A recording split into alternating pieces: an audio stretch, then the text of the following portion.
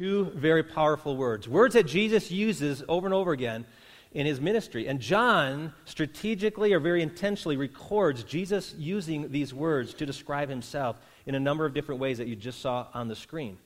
And the significance of I am is that when God revealed himself to Moses in the Old Testament, and Moses said, "Oh, what is your name? What do I tell people about you? Who sent me?" God said to Moses, "Tell them I am has sent you. I am that I am." And in Hebrew, it's just 4 letters, no vowels. And all through history, the Jewish people felt that that name was so honorable, so high and revered, they didn't want to mess it up and say it wrongly, so they would say Lord instead of Yahweh, or YHWH. We don't know exactly how to pronounce it, and they didn't either. So they would just use the word Lord for it. But when it comes to the New Testament, as Jesus is speaking, when he says these words, I am, he's making reference back to the Old Testament character, the name of God, saying, I am. I am. I am before Abraham was even born. I am eternal. I am powerful. I am the center of the whole universe, and I should be the center of your life. And so we've been looking at these word pictures that Jesus uses, and I love how John captures so many of them because they really illuminate our eyes into seeing who Jesus is in a greater way. So I am the bread of life was week number 2 in this series. I am the bread of life, and that was about Jesus satisfying us. Nothing that just tastes as good as some nice warm bread, slapping some butter on it. It's just satisfying. Well, Jesus satisfies. Last week, Pastor Sam just did a great job of reminding us that when Jesus says, I am the light of the world, it means that he sees reality. He sees truth and invites us to come into the light so that we can be seen for who we really are. And there's nothing we have to be afraid of, nothing we have to be ashamed of, because he already knows what's going on in our lives. It's just that we need to confess it. We need to admit it. And when we do, there's freedom. There's freedom. He doesn't expose us to shame us. He exposes us so he can deal with the sin in our lives. Well, today we're looking at the third symbol in the book of John. And this is where Jesus says in John chapter 10:9, I am the gate. Whoever enters through me will be saved. Some of your Bibles may say, I am the door. The gate or the door. Very, very similar. Doors and gates are used for entrance. They're used for closure. They're used to keep things in, keep things out. Now, as adults, we use a lot of doors. We go to work, we go through a door. We go to school, we go through doors. We have a locker door. We have car doors. But when we're dealing with animals or maybe even young children, we deal a lot with gates. We have a horse, and we have a horse gate. And we have a gate that we keep in the house to keep the dogs from going into certain places. When our kids were little, we used that very same gate to keep the kids from going into certain places, like the stairway.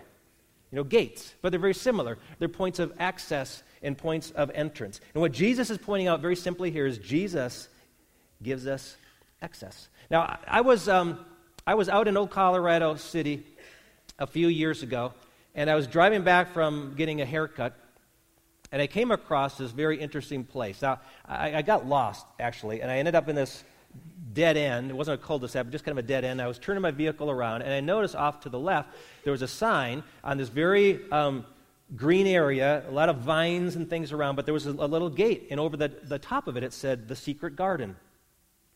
I said, wow, I remember there's a book about that. I never read it and never watched the movie, but that's kind of cool. Wonder what's behind the gate. So I parked my car, went over there, and the gate was unlocked. So I enter into this place, and it was like a paradise. I mean, there's greenery all around. There's flowing water. You can hear the trickle of the water, little fountains, little streams, flowers and shrubs. And I said, this is a fantastic little place. And winding pathways. And I came out to this opening, and there's a little building here and a pavilion, some open areas. And I said, wow, this would make a great place for a wedding. Well, what I found out was that is a wedding site. Have any of you ever seen The Secret Garden? See, most of you don't even know about it because it's secret. I never knew it was there. I lived here like 10 years. I've done weddings. And I finally did a wedding at the Secret Garden. But, it reminded me when Jesus says, I am the gate, of what lies beyond the gate. The beauty that lies beyond the gate. There is beauty beyond the gate of Christ. And Jesus is the access to the most beautiful life you could ever want. The most beautiful life you could ever have is found on the other side of the gate. And many of us don't go there for a number of reasons. One, we're afraid.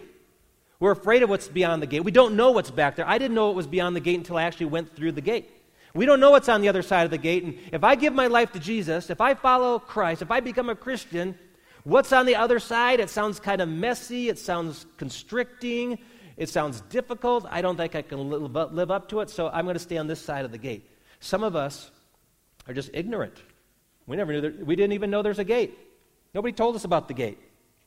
I never knew. I grew up in a church my whole life. I didn't know there was a gate until I was 16 years of age, that there was a gate that I had to actually pass through, that I actually had to accept Jesus as Lord and Savior to get to the other side of the gate, to the beautiful life that God had in store. Some of us have been misled. We've been told false things about what's on the other side of the gate. And so we're confused. We really don't know what's there and what to expect, and so we stay on this side. And see, some of us have just settled for life on this side of the gate, thinking, I guess I'm okay. I wouldn't say my life is thrilling and awesome, but it's okay. And I just want to ask you, are you okay with an okay life? When God says, I've got so much more for you, you're going to change when you get older, son. You will change. Wait till you see what's on the other side of the gate. Don't be okay with being okay. Don't be a settler. Don't just settle here and say, it's not that bad and it's okay, when Jesus says, I've got so much more for you. See, I really believe that many of you in this room today are saying, Pastor, my life is okay, it's not great. It's not beautiful and awesome and something to brag about. It's okay. I want to say, Jesus has more for you. He really does. And I want to pray for you today. And I actually want you to pray too, and that you would open up your heart to what God has to give you. Because I have a feeling some of you are going to get a glimpse today on what's on the other side of the gate in a new way. So, Father, we come before you asking you to bless us as we open up your word. Speak to us through the truth of what Jesus says in this passage, Father. And I really pray, Lord, that some would cross through the gate today, from the old life to a new life through Jesus. In his name we pray. Amen. I'm going to start reading in John chapter 10, first 10 verses. Very truly, I tell you, Pharisees, anyone who does not enter the sheep pen by the gate, but climbs in by some other way, is a thief and a robber. The one who enters by the gate is the shepherd of the sheep. The gatekeeper opens the gate for him, and the sheep listen to his voice. He calls his own sheep by name and leads them out. When he has brought out all his own, he goes on ahead of them, and his sheep follow him because they know his voice. But they will never follow a stranger. In fact, they will run away from him because they do not recognize a stranger's voice. Jesus used this figure of speech, but the Pharisees did not understand what he was telling them. So Jesus continues. Therefore, he said again, very truly I tell you, I am the gate for the sheep. All who have come before me are thieves and robbers, but the sheep have not listened to them. I am the gate. Whoever enters through me will be saved. They will come in and go out and find pasture. The thief comes only to steal and kill and destroy. I have come that they may have life and have it to the full. There's several things I want to point out about this passage. One has to do with the shepherd, one has to do with the sheep, and one has to do with what the shepherd wants to give the sheep. So let's look at the shepherd. No one cares for you more than Jesus. No one will ever care for you more than Jesus does. Jesus starts off this passage saying, very truly I tell you, Pharisees. And what he's doing is he's continuing a conversation with them that began in chapter 9. Now, I'm going to take you back a little bit to last week's message. If you want to catch last week's message, you can go on our website or download our app and listen to it. But Pastor Sam read the passage where Jesus says, I am the light of the world. Whoever walks in darkness will not find the light of life, but whoever comes to Christ will enter into this new place of life. And so something happened in John chapter 9 that actually dramatically picture what Jesus meant by this. There was a man who was born blind, and people thought he was blind because either he sinned or his parents sinned. It was some punishment from God. But Jesus says, no. He was blind from birth because God wanted to reveal himself to this man and to get glory for what God was about to do. So when this man was before Jesus, Jesus spit in the dirt, made some mud, pushed it on his eyes. Seems kind of cruel, doesn't it? Put mud in someone's eyes. But then it said, go wash in the pool of Siloam. So this man goes over, he washes the dirt out of his eyes, and for the first time in his life, he can see. And it is phenomenal. He is so excited. He's telling everyone. And this man who used to just hold his hand out to beg now is seeing. And people said, what just happened? Who did this to you? And he goes, I don't know, but this man put mud in my eyes. That man called Jesus and told me to wash it. And now I can see. And so the religious leaders got all upset about it. Rather than excited about what God had done, they said, hey, this happened on the Sabbath, right? You're not supposed to work on the Sabbath. Shame on him. That guy can't be from God.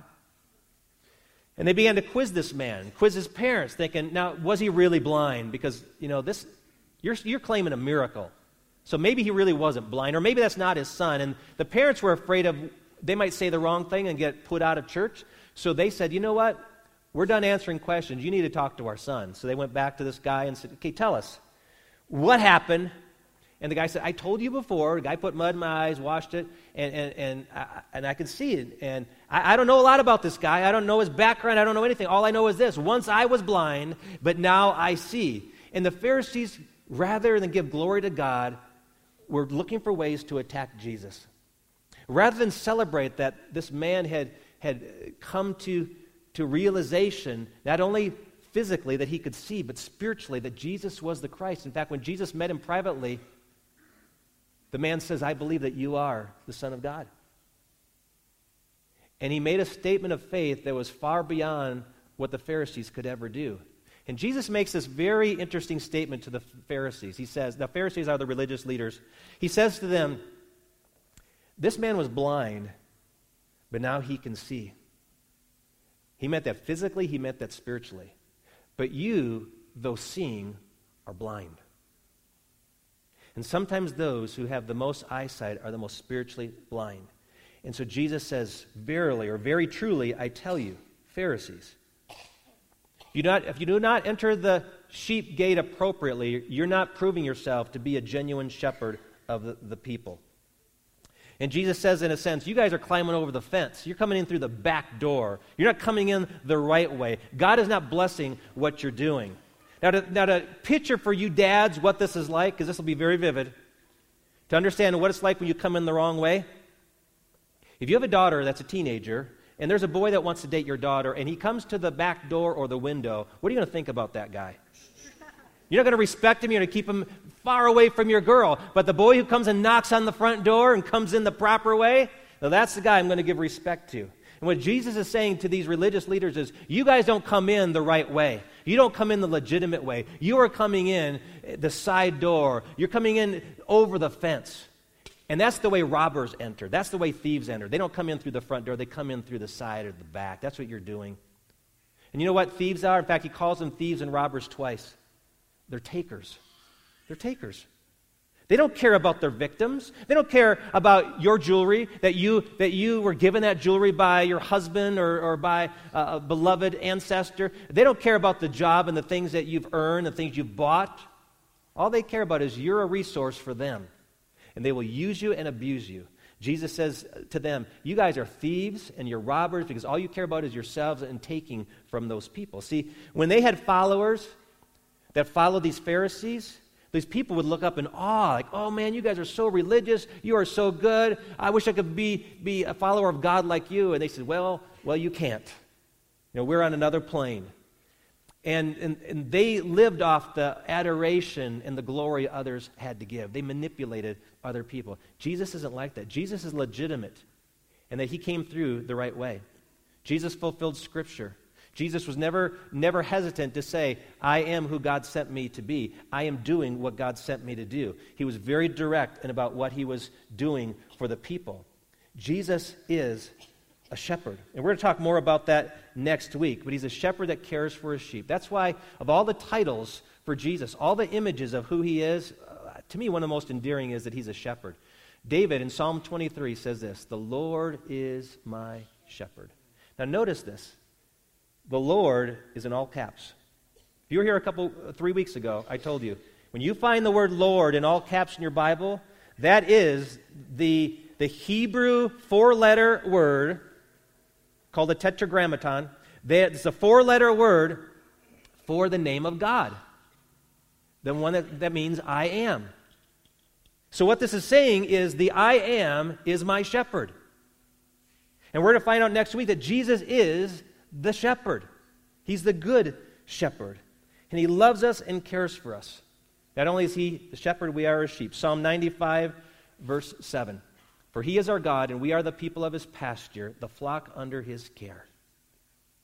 So we learned about the shepherd. What about the sheep? Well, no one resembles you or me more than sheep. About a month ago, a good friend of mine in the church, he and I went to Washington, D.C. to watch the Big Ten basketball tournament. I'd never seen live college basketball, so I was excited to watch this. And my team, the Wisconsin Badgers, were playing. His team, the Michigan Wolverines, were playing. We watched all these games during the tournament. And what I love about college sports is, I love the enthusiasm. I love the band. The cheerleaders are all excited. But I also love the mascots. And so we had some of these teams brought their mascots. And I have to tell you, some of the mascots have a lot to be desired, like Maryland Terrapins. Their mascot is a turtle.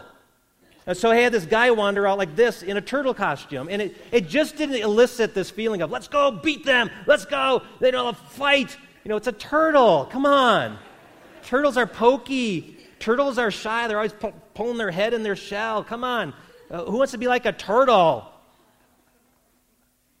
Unless you're a teenage turtle that's mutant and no ninja skills. Then it's a cool turtle, right? If we were the Teenage Mutant Ninja Turtles, that'd be different. But no, this is just a plain old turtle. Wisconsin has a badger. Badgers are nasty little creatures. They are feisty. They will fight to the death. They will fight creatures bigger than them. They'll take on bears. I mean, badgers are fierce. Wisconsin Badgers, yeah. And my friend's team was the Michigan Wolverines, and Wolverines are a lot like badgers. Not as tough, I don't think, but they're nasty like them as well. I mean, if God wanted to pick an animal that would say, hey, you are the badgers, you go, yeah, I could do that. You are the eagles. Yeah, eagles, majestic, powerful, awesome eagles. You're the horse. Yeah, the gait and the stride, the horses are powerful. No, he says, you're like sheep. I just want you to know, it's not a compliment. I mean, if you ever see sheep running, it's not because they're charging after prey. They are running from someone. They are scared little things. And that's why when you think of sheep, I mean, here's a picture of a lamb. Look at that. Yeah, right? Go lambs. Go lambs. Go out there on the battlefield, win the game, the Denver Lambs. I mean, this doesn't do it, does it? Lambs. I mean, there's actually a mattress company that has a mascot as lamb. I think this captures it really well. That's who we are. You're sheep. He says, you're like sheep. You guys need some help. I don't want to offend anybody, but sheep are some of the dumbest, most fearful creatures on the earth. My wife likes watching these animal videos, and there's some that have sheep in it that just go, they're just buying back and forth. They think that's all they do. That's their value to us. I mean, we get some wool from them, and that's pretty good. But man, sheep.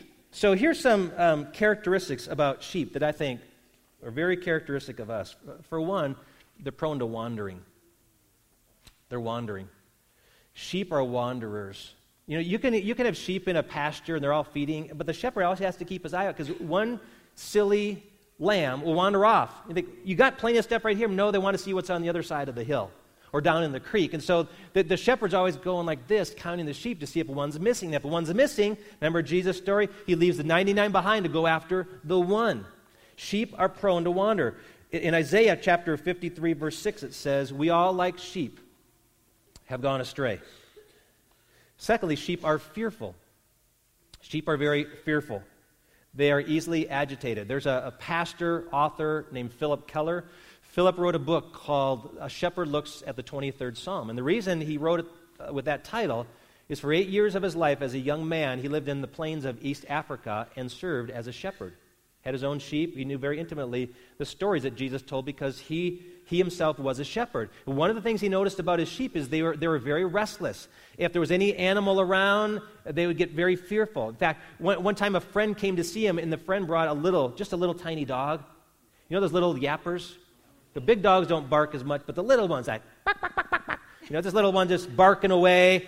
And you know what the sheep did? They just scattered. Sheep are 10 times bigger than this little yapper dog, and they just scatter because they're fearful. They're just by nature very fearful creatures, always concerned. And if it's not the bugs, if it's not the wolves, it's not the weather, they're just always something that makes them agitated. That's why we'll look at it next week. But when the 23rd Psalm says that he makes me to lie down in green pastures, that is a very profound statement, because sheep have to feel totally safe to lay down, because they're always afraid of something. Get ready to run, because something's going to come to cause us to fear. They're also very vulnerable. Sheep cannot survive on their own. They're defenseless. I mean, just think about that. There are a lot of animals. You corner a grizzly bear, man, you're in trouble. The claws come out, heavy breathing. You get a dog, you get animals that start digging in like this. Man, but what do the sheep do when they're cornered? Bah, bah. And so when a sheep gets isolated somewhere, when a sheep wanders off and gets by themselves, well, do you know what you call a lamb that's off, isolated by itself? A tasty snack. Because some animal is going to kill that thing, because it can't fight. What's it going to do? Pull the wool over its eyes? I mean, they don't have claws or bark or anything. They can't even run fast. They're just defenseless. And then finally, they're very helpless. They're so helpless. They've got to be led to their food. They've got to be protected and cared for. Now, sheep are very productive in what they give, but they've got to have a shepherd that takes care of them. And that's the whole point. That's what Jesus calls us sheep. You can't make it without me.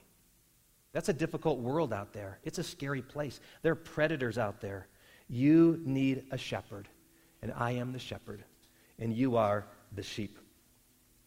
What's interesting is he says that the shepherd speaks, and they know his voice. They know his voice, and they follow. Sheep are like, I'd say like a dog. If you call your dog, I call my dog knows my voice, will come. And sometimes shepherds would converge and meet together for lunch or just to talk when they're out in pastures. And you get this huge flock, combined flock of sheep. And you think, how are you going to separate one from the other? Because they kind of look alike. And they do it by this, their voice. As they walk away and call their sheep, the sheep will know that voice and they will follow. And so the shepherd cares for them. The shepherd loves them, and they know that. And they know they can trust him. You can trust Jesus. We are silly, vulnerable, fearful, helpless little lambs. I know that doesn't sound very complimentary, but I didn't make up the mascot. Jesus did. But he is the shepherd. But here's what he does for the shepherd. He gives us life. And here's point number 3. No experience will fulfill you more than the abundant life that has to give. If you remember back a couple weeks ago when I did the message on the bread of life, I said there's actually 2 words used in the Bible for life. One of those is called bios. Bios is from what we get the word biology. It refers to the physical life. And we have things that we must consume or do in order to have bios life. Food, water, shelter, that kind of stuff. That's required for bios life. That's existence. But when Jesus speaks about life, he's using a different word. It's called zoe. It means a life that is more fulfilling. A life that is deeper. A life that is spiritual. And John uses this word a few dozen times in his gospel. It starts with chapter 1 where he says, in him, in Jesus, was life. Probably the most famous verse in the Bible, John 3:16. For God so loved the world that he gave his one and only Son, that whoever believes in him would not perish but have everlasting life. That's what he's speaking of. Not just a life that has a quantity of endless years, but it's a quality of life. And so John writes specifically to get us to believe that Jesus is who he said he was, but more than that, so that we could actually have the life that he wants to give us. So John chapter 20, John summarized the purpose of this book. There are a lot of different things he could have written in his gospel, but he says, these are written that you may believe that Jesus is the Christ, the Son of God, and that by believing you may have what? Life, zoe, in his name. He wants us to have life. So his life is, the life that he offers has so many benefits. This is what's on the other side of the gate. When you come through the gate of Christ, here's what's on the other side. First, security. Security. He says, whoever enters through the gate will be saved or kept safe. There is security. He takes us and he saves us. There's an image there in shepherding that when shepherds would take their flocks out into the fields, out into areas that they weren't very familiar with, and they needed to put them down for the night, what they would do is take rocks, and they would build a small wall. And they would bring their sheep into that enclosed area, and they'd have one opening that the sheep go in and out of. And at night, when it was time for them to lay down and sleep, the shepherd himself would actually get down, and he would sit in the doorway like this. His body would be the door. Nobody could enter in or go out except over his body. And so when Jesus says, I am the gate, or I am the door, there is a sense that literally he was the door. Nobody gets in except over his dead body, because Jesus laid his life down for his sheep.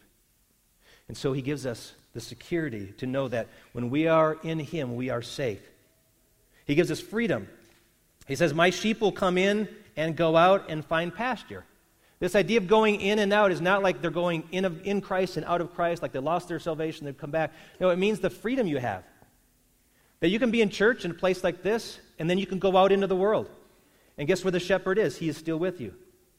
You can go out. You can pursue the greater things that he has for you and know that he is with you. Just like a lamb that goes out in a pasture and romps around. He says, there's a big world out there. Enjoy it. And God says, there's a big world out there. Get out there. Experience it. Now, I'm not talking about sin. I'm talking about the good things. Experience the life. Meet the people. It's a beautiful life that I've given you. When our children are real young, we keep them behind gates and we close doors. We say, you don't go outside because it's dangerous out there. But there comes a time where we start saying, I want my children to feel the freedom to go in and out. And that's what God wants for his children. He doesn't bring you into a relationship to confine you, but to free you to experience the better life. And then there is abundance. Abundance. The thief comes only to steal and kill and destroy. I have come that they may have life and have it to the full. Some of your Bibles say it in a way that I like even better. I have come that they may have life more abundantly. More abundantly. More joy. More peace. More contentment.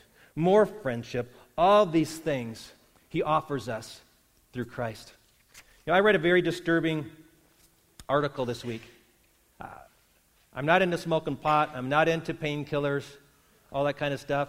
But you know what? I read this article, and it said that the painkiller epidemic, the opioid epidemic in our culture is worse than the heroin epidemic of the 1960s, because this epidemic has crossed all kind of racial and age brackets. In fact, it's more of a white person's addiction than any other minority. And what it is we're addicted to OxyContin and fentanyl and all kinds of painkillers to deal with the issues in our lives. Do you know that some states have actually more prescriptions for painkillers than there are people? And it's becoming a big health crisis in our culture. And I wonder how many people in our culture have said, I've got to find something more to cope with life. I've got to find something. If it's not pornography, it's not going to be sex. And if it's not drugs, then what is it? What is it that'll help me feel like there's something better to life? And I'm telling you, it's Jesus.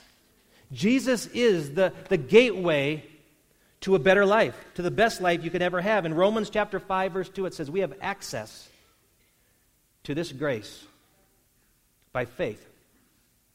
We have access by faith into the grace by which we now stand. Trusting in Christ is the way to get through the gate to what God has to offer you. That's why Jesus said, whoever enters through me. I know there's a big debate in our culture about this wall that the government wants to build south of us. But you need to know this. The wall is meant to keep out the thieves and robbers. There are doors in the wall, legitimate entry points. It's to push people to the legitimate entry point. God sometimes will block your pathway, give you disappointment, put up a wall in your life because he's trying to drive you to the one place of legitimate entry into the life he has to give. You will only find it through Christ. He says, whoever enters through me. That's an invitation, isn't it? Whoever enters through me will be saved. I know a couple that was given a place to stay for a few days. It was up in the mountains. It was a nice hotel room or condo. And they went up there, and there's the kitchen area and refrigerator and TV and cable and all this kind of stuff. They had a really good time. That's pretty cool. It's a nice place, better than our house, and we really enjoyed this. Well, they were there for several days, and then they decided to do something right before they left. They're getting ready to leave, and there's a door. And if you know, sometimes hotel room doors have a door between your hotel room and the one next to it. And they just happened to go over there and turn the door handle and found it was open. They thought, that's kind of interesting. Let's see what's on the other side. They opened it up, and it wasn't a door to the other side. It was a door to a master bedroom with a great big king-size bed and a jacuzzi hot tub. And the whole time they were living in this limited space, that was available to them. But here's the point. All they needed to do was walk through that door. All they had to do was walk through to something much bigger, much better. You know, it's as simple as that. For some of you today, you need to know that. The pathway to the bigger, better life that God planned for you is to come to Jesus.